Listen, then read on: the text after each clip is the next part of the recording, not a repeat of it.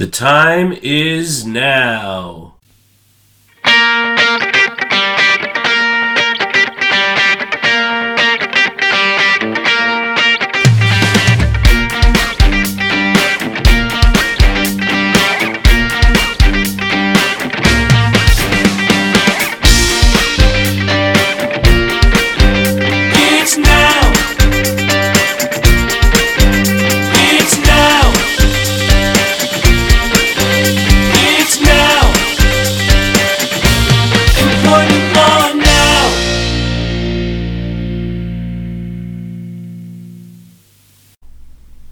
Volume 7, Episode 129. This is Employment Law Now. I am Mike Schmidt, the host of this podcast and the Vice Chair of the Labor and Employment Department at Cozen O'Connor.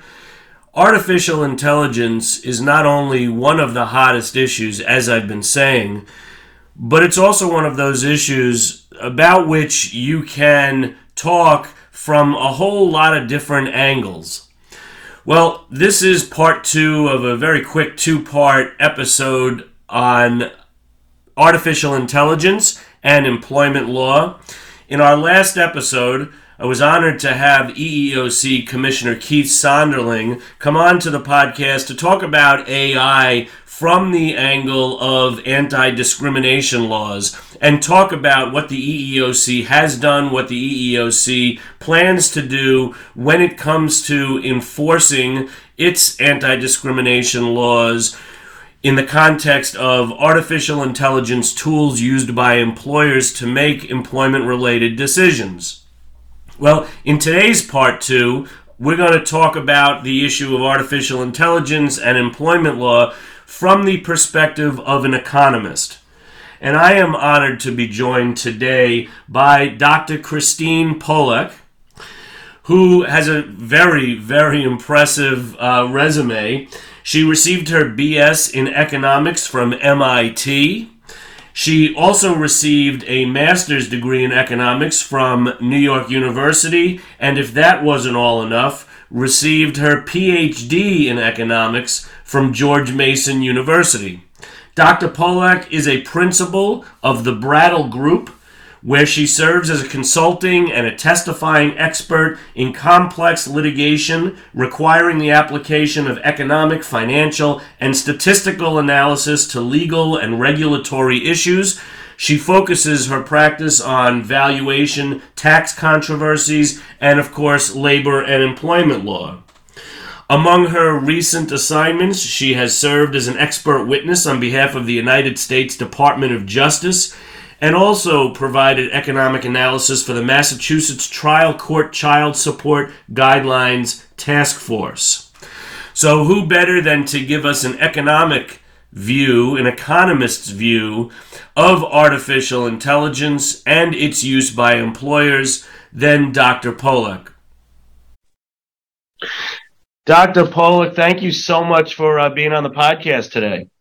Thank you for having me. It's a pleasure to be here.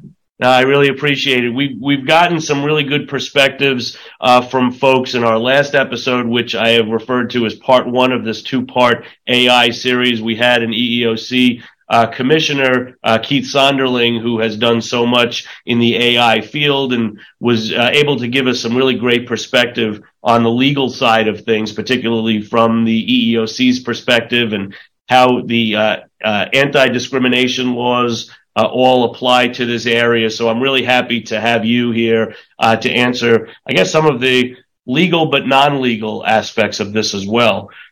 Before we get into it, why don't you tell me a little bit about your background and what got you first involved with artificial intelligence? Sure. Let me start by saying, and your introduction is kind of very appropriate. I'm an economist. I'm not a lawyer, and I'm not a computer scientist. But that being said, I'm someone who has always been very curious about the development of new technology. As a child in the 70s, I would pester my computer who would spend his weekends tinkering with the computer in the basement. And then in the 90s, I was at MIT studying economics, which was, a very exciting place to be when the internet was just emerging and instant messaging communication was becoming sort of mainstay in how we work and interact together. So in any case, I've always been interested in technology, but professionally, as an economist, I'm fascinated with the potential of artificial intelligence to revolutionize the way we work and how we produce goods and services and how we create value for society. As you probably are well aware, AI is a huge market. In 2021, it was estimated to be worth over $60 billion, and it's expected to grow to well over $400 billion in 2028. Just the other day, an AI startup company called Anthropic announced a $5 billion 4-year plan to compete against OpenAI's chatbot with its own ChatGPT-like AI assistant, named Claude Next. So because, the use and development of AI is growing so rapidly, all sorts of interesting and challenging issues are being raised that require economic analysis. So this interest led me to collaborate with a colleague of mine, Shastri Sandy. Together, we authored some thought pieces that discuss the disparate impact of AI. And I believe these articles are what brought me to the podcast here today. Oh, no, absolutely. Seeing your name out there and some really great discussion out there. And I was so happy to get you to agree to come on to the podcast. I can't remember, you mentioned the internet and all of that and instant messaging. I don't even really remember a time when we didn't have the internet and instant messaging. So it's amazing. Yeah, but it's hard to really anticipate what the changes will be from these types of technologies. No question. And when people think about economists, they sort of think about them in terms of, at least for purposes of labor and employment law, doing damages analyses in various discrimination cases or other types of cases. I don't know that many people tie together economists with technology and technology-based issues. It's fascinating. Well, certainly technology, has a major potential to disrupt how we work and impact people's lives. And, certainly damages and valuation are among the issues that it will spark. Great. And before we get into some of that, I just want to also dot the I and cross the T on your group, the Brattle Group. Tell us a little bit about the Brattle Group and your role with the company.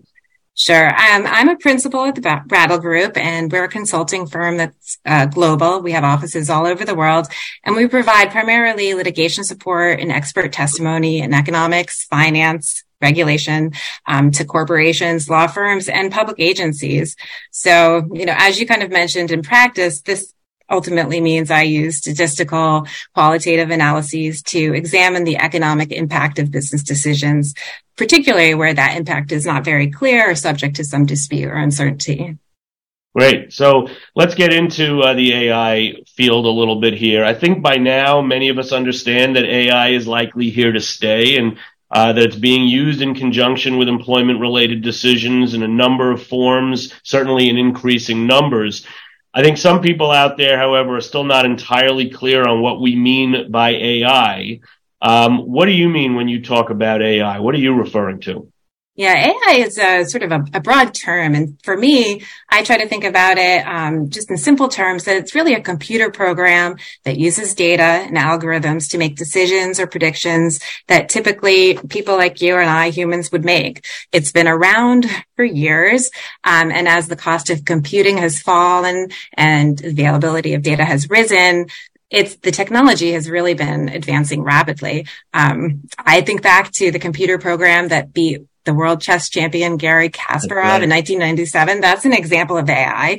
And of course, when you're just doing some of your daily chores, if you're booking a flight, you're usually operating and interacting with an AI that's telling you what price you're going to pay for the flight. And when you're on the plane, the AI system is assisting the pilot that's flying the plane. So it's all around us. And of course, now everyone's talking about ChatGPT, the text-based AI chatbot that generates human-like prose.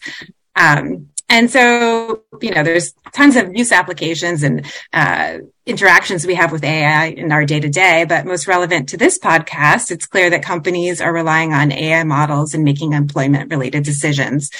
Surveys indicate that 1 in 4 organizations are using automation or artificial intelligence to support human resource-related activities, including recruiting and hiring. Some companies are typically using AI to post job openings, search through resumes, and evaluate candidates. And some companies even rely on AI during the interviewing stage, using it to analyze applicants' facial expressions, evaluate how they're making eye contact, and what words they're choosing in answering interview questions. So it's really pervasive. Yeah, I was just going to ask you that in terms of the employment decisions for which companies are using AI tools, we're not just talking about hiring and recruitment. This is being used much more broadly, correct? Yeah, for sure. Employers are using AI for more than just recruiting and selecting their workforce. It's really actually being used to help manage the workforce as well. It can be used to predict when workers will quit, to help employers make decisions about promotion, and often to monitor employees. There's a few examples that you may have heard of or may be sort of in the public sphere around companies using AI to monitor their employees. One is Instacart, a grocery delivery platform that reportedly uses AI to monitor its workers and calculate metrics around the speed of them filling up their shopping list. Also, UPS is known to use AI to monitor and report on driver safety and productivity by tracking driver movement. And, other companies may use AI to track employee login times, monitor when employees are paying attention to their computer screens. They might use webcams and eye tracking software. So there's a lot of use cases beyond just recruiting and hiring.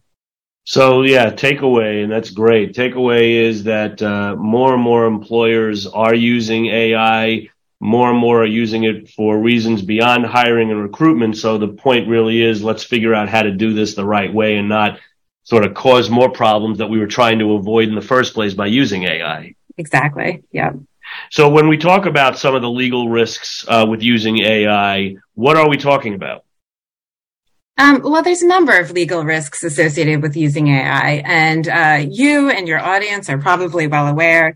Rules and regulations around the use of AI tools are really being developed and debated, and there's a lot of uncertainty around where this will go. And kind of interestingly, I don't know if you heard about the sort of call for a 6-month pause in the development of AI that happened not too long ago. So we're really kind of trying to understand what the risks and the benefits of AI can be. But the risks that I am more familiar with tend to relate around privacy, patent law, copyright law, and, the area we're talking about today. The risk that AI can introduce unintended discriminatory practices that violate existing rules and regulations. AI is a tool that generally learns by extracting patterns from data rather than, having a programmer decide what factors to use in their model and weighing them kind of with a sort of their own discretion. The decision models are learning from the data themselves. And as a result, they can be complex and opaque and difficult for people to interpret. And so because of this, relying on AI models that make decisions can tend to introduce bias, unintended bias. And so unlike when we talk about disparate treatment, which occurs when a protected class member is intentionally treated differently than others, unintentional bias or disparate impact can occur when a seemingly neutral practice or model disproportionately impacts a protected class. Yeah, and so, what are some examples of AI resulting in a disparate impact? What are we talking about? Yeah, I have a few examples that I can bring to the table here. So I'll go on a little bit on them, and if feel free to interrupt because I have kind of stories up my sleeve. But just to reiterate, the AI models are trained with data. They can use resumes, pictures, sales reports. The modeler will specify the model that trains on this data, and the model learns from the data and it finds patterns to make predictions.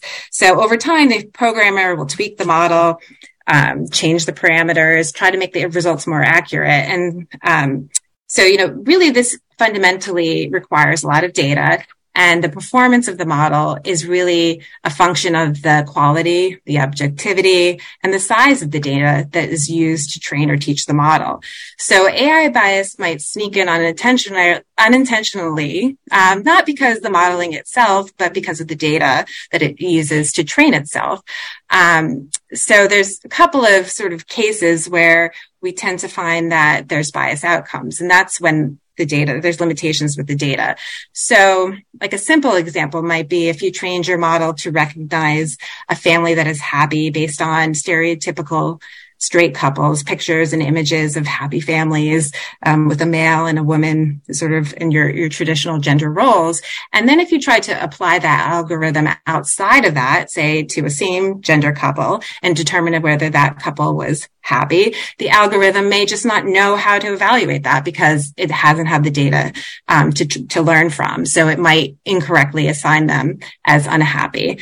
And, there's a well-known case of this happening, using a program or a system that was developed by Amazon in 2014. Amazon developed this automated hiring system that, used historical resumes to train its model. So it used about 10 years worth of resumes from past applicants. And of course, most of the applicants that the training model saw were men, because historically men apply and get hired in the technology sector more often than women. So when they tried to apply the model to evaluate candidates for their jobs, the result was the system was discriminatory. The tool attributed a lower score to resumes of people who attended women's colleges or played on women's chess teams, and Amazon had to stop using that tool because the outcome was so disparate. Another example is a case of an AI implemented automatic image cropping system that was used by Twitter. So people started to complain that they were using this feature that would crop the pictures, and it seemed to favor showing the white people in the preview of the tweets.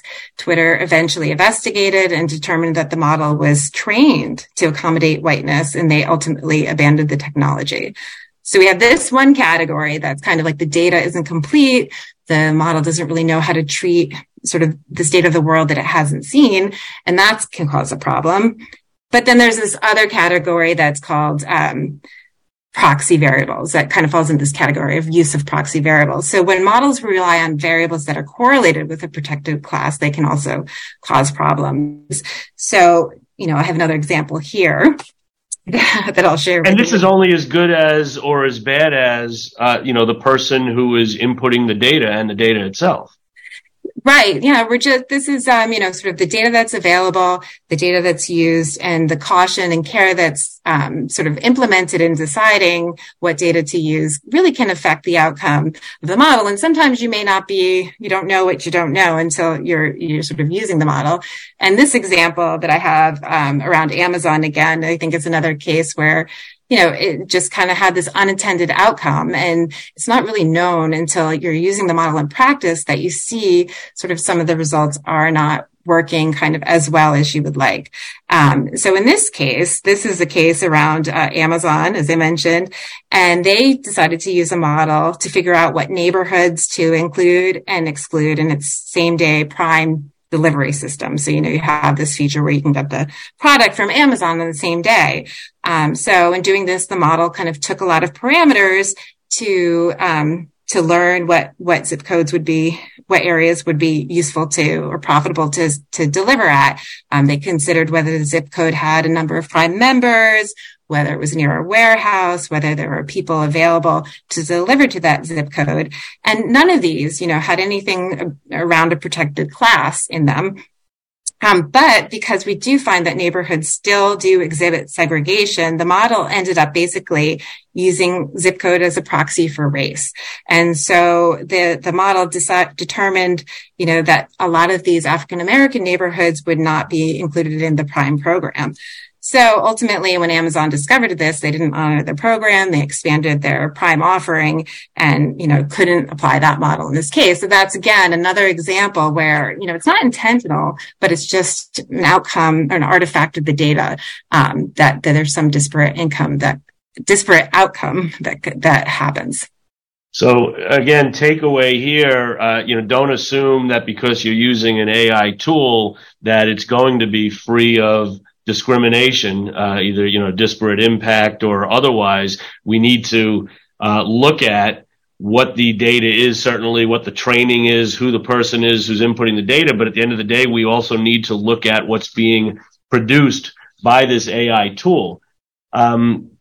Exactly. Yeah. You need to sort of not only just make sure you have good training data, but also robustness tests and sort of the outside of the training data where you're going to apply those decisions to make sure that nothing unexpected happens. So let's get to that part of the equation, I guess, from the economist standpoint. And I'm assuming for the moment that the discrimination, if there is any, it is unintentional. So what type of analyses are used then to evaluate whether there are instances of discrimination generated by AI tools that may ultimately run afoul of anti-discrimination laws? I've heard about statistical analysis, qualitative analysis. What kinds of analyses do you perform as an economist to determine if we've got unintentional discrimination coming from these AI tools? Yeah, so these tools, as you mentioned, are statistical tools and econometric tools, as well as qualitative analyses. And they're not, particularly unique to discriminatory practices with the use of AI models. Any kind of black box model, any decision-making pattern, we might want to evaluate using statistical analysis or qualitative analysis, the outcomes. So those are both very good and useful categories that we look to when we want to evaluate whether there's a pattern of discriminatory treatment or impact. And how do they work? How would a statistical or a qualitative analysis help determine whether there is instances of discrimination generated by an AI tool? Yeah, so one somewhat well-known way to evaluate disparate impact is called the so-called 4/5 rule. This is kind of, I think, a rule of thumb that's not necessarily that statistically challenging, but it certainly gives you a good sense about whether there's some disparate impact in your decision-making outcomes. So this is a rule of thumb that looks at differences in selection rates. And for example, if you're hiring 10% of the men that are applying for a particular role, then the 4/5 rule says that you should be hiring at least 8% of the women who are applying. You want to look for the proportional rates and make sure that there's nothing particularly different there. So there may be some valid business justifications for hiring relatively more men than women. For example, the skills that are required to do the job might be more commonly held by men.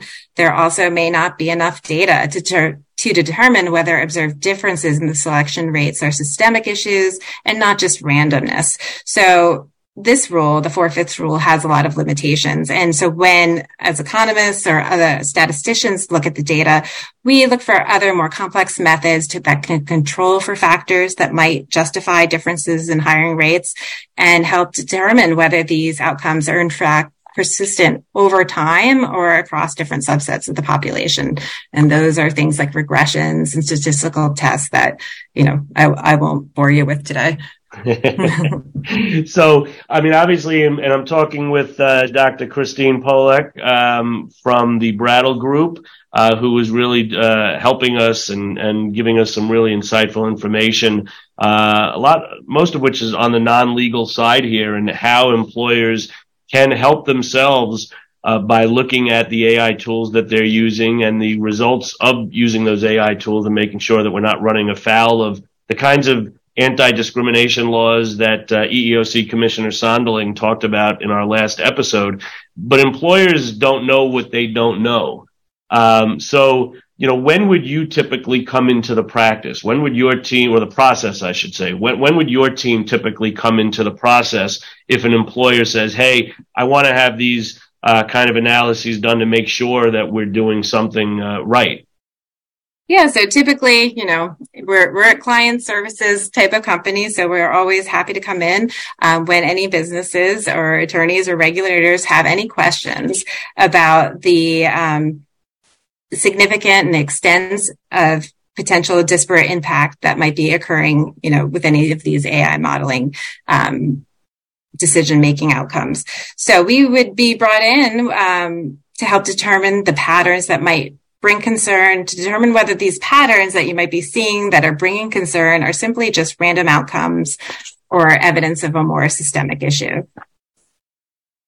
And what would you, and I meant to ask you this before, but, having dealt with these issues and being involved a little bit in the business community, certainly, is there one biggest, or are there a few biggest common misconceptions that the business community still has about AI generally? Yeah, I mean, I think on that topic, kind of the misconceptions, as I mentioned, there's really a lot of confusion and interest around, what is the benefits? What are the limitations of AI? What are the risks? There's a lot of potential benefit in terms of productivity and economic growth, but also a lot of risks in terms of inequality, market power, kind of innovation and employment issues. So, kind of in understanding those risks and limitations, there's a big debate, kind of being very careful about, sort of just understanding that AI can be very helpful. It can, like I said, it can help you pick out your show that you're watching. It can help check my work and make sure my work is reliable. But there's really limitations and risks. So business, as well as, users like us, have to just continually evaluate these benefits and compare them against the risks. And so a company comes to you and wants your help as an economist or to provide consulting or perspective from the economist standpoint. What are the early stages of that looking like in order for you to perform your analyses? What do? Do you look at the tools themselves? Do you interview people? Are you looking at documents? What are the kinds of, first steps that you are working with the client to be able to perform this kind of analysis you've been talking about? Yeah, that's a good question. I think, the goal we have is trying to put ourselves in our client's shoes and understand, what the decision-making model, the AI model, is attempting to do. What's the benefit of it? How did they come to this decision? And how did they, sort of make sure that they were sort of doing their due diligence? So we would evaluate everything along the way, the training data, the auditing process, and the decision outcomes. The first thing we would do is look for statistical evidence, the type of analyses we just talked about before, to establish whether, there's a real pattern of unintentional discrimination that does exist, that if we do see that in the data, is that robust? Is that something to be concerned about? So we would look at the data, the company's data, and in some instances, we might supplement that data with publicly available information around labor force conditions and other economic conditions that impact business outcomes. So once we've kind of got the data side all tied up nicely and reviewed, then we would start to do more of a qualitative review, talk to people who made the decisions, make sure we understand the steps and the considerations that were taken to mitigate any biased outcomes. So this might require us to speak with or interview decision makers at the company, review the documents that have been produced over time that reflect that due diligence, and sort of that way we can become part of the, arbitrator, understanding how these decisions were made and translate that to the company and the people that are interested in evaluating the outcomes. And so as far as takeaways go, if we wanted to leave the listeners with something, what should employers be thinking about and doing right now as we talk about AI and, reviewing AI tools from an economist standpoint to make sure we're doing these things right? Yeah, so I, like you, am kind of watching how the regulations are evolving. What are the rules that are being put in place? And there seems to be a lot of uncertainty. And, as I mentioned, it's kind of a very difficult kind of modeling exercise to really look under the hood and understand. So it's important for organizations to be transparent about the data and algorithms that they use, and evaluate and test the performance of the models.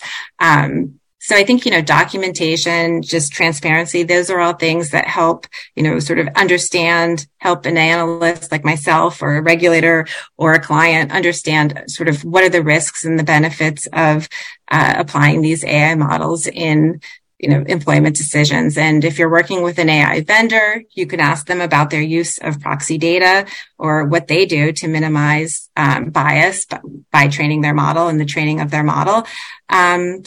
Documentation. I think most people would agree that nobody wants to use AI tools that discriminate, and having records of the efforts that have been made to minimize and manage the risk of such outcomes is beneficial. So that's always helpful from my standpoint, as I said, when we come in and try to kind of tell the story of how this, sort of how this data may have accidentally led to discrimination or may not actually be doing that. More information is always helpful. That's a great point. And as employment lawyers, we talk all the time with clients about documentation and the process. And when you're going through a particular decision with an employee or a termination, having that documentation as support for your decision is really so helpful to be able to articulate, hey, I went through this process in good faith. I did all of these steps before I was acting. And it sounds like that's sort of what you're suggesting that folks do as well when it comes to their AI process, document what their process is and how they've gone through each of the steps as well. Exactly. And especially because those AI models don't really explicitly say why they have the outcomes they do. Having an understanding of the business decisions behind it, that really helps us to intuit what the model's trying to do and why it might be beneficial and justified overall. So you think we're going to be seeing, as we get into the heart of 2023 and beyond, you think that this is going to be a much busier field for you the next couple of years as employers and, as I said, in increasing numbers use AI for employment decisions? I think certainly. I mean, we're seeing a few instances where there's been a little more inquiry and oversight. The amount of data that we have available to us, it's used in not just, decisions about hiring, but pay. It's just inevitable. So it's certainly an exciting area to be kind of following and be involved with. Terrific. I totally agree with you. Dr. Christine Polek from the Brattle Group, really appreciate you coming on to the podcast. This has been terrific. I know there'll be a lot more to follow and would love to have you back on again sometime. Thank you. I appreciate your having me. It's really enjoyable.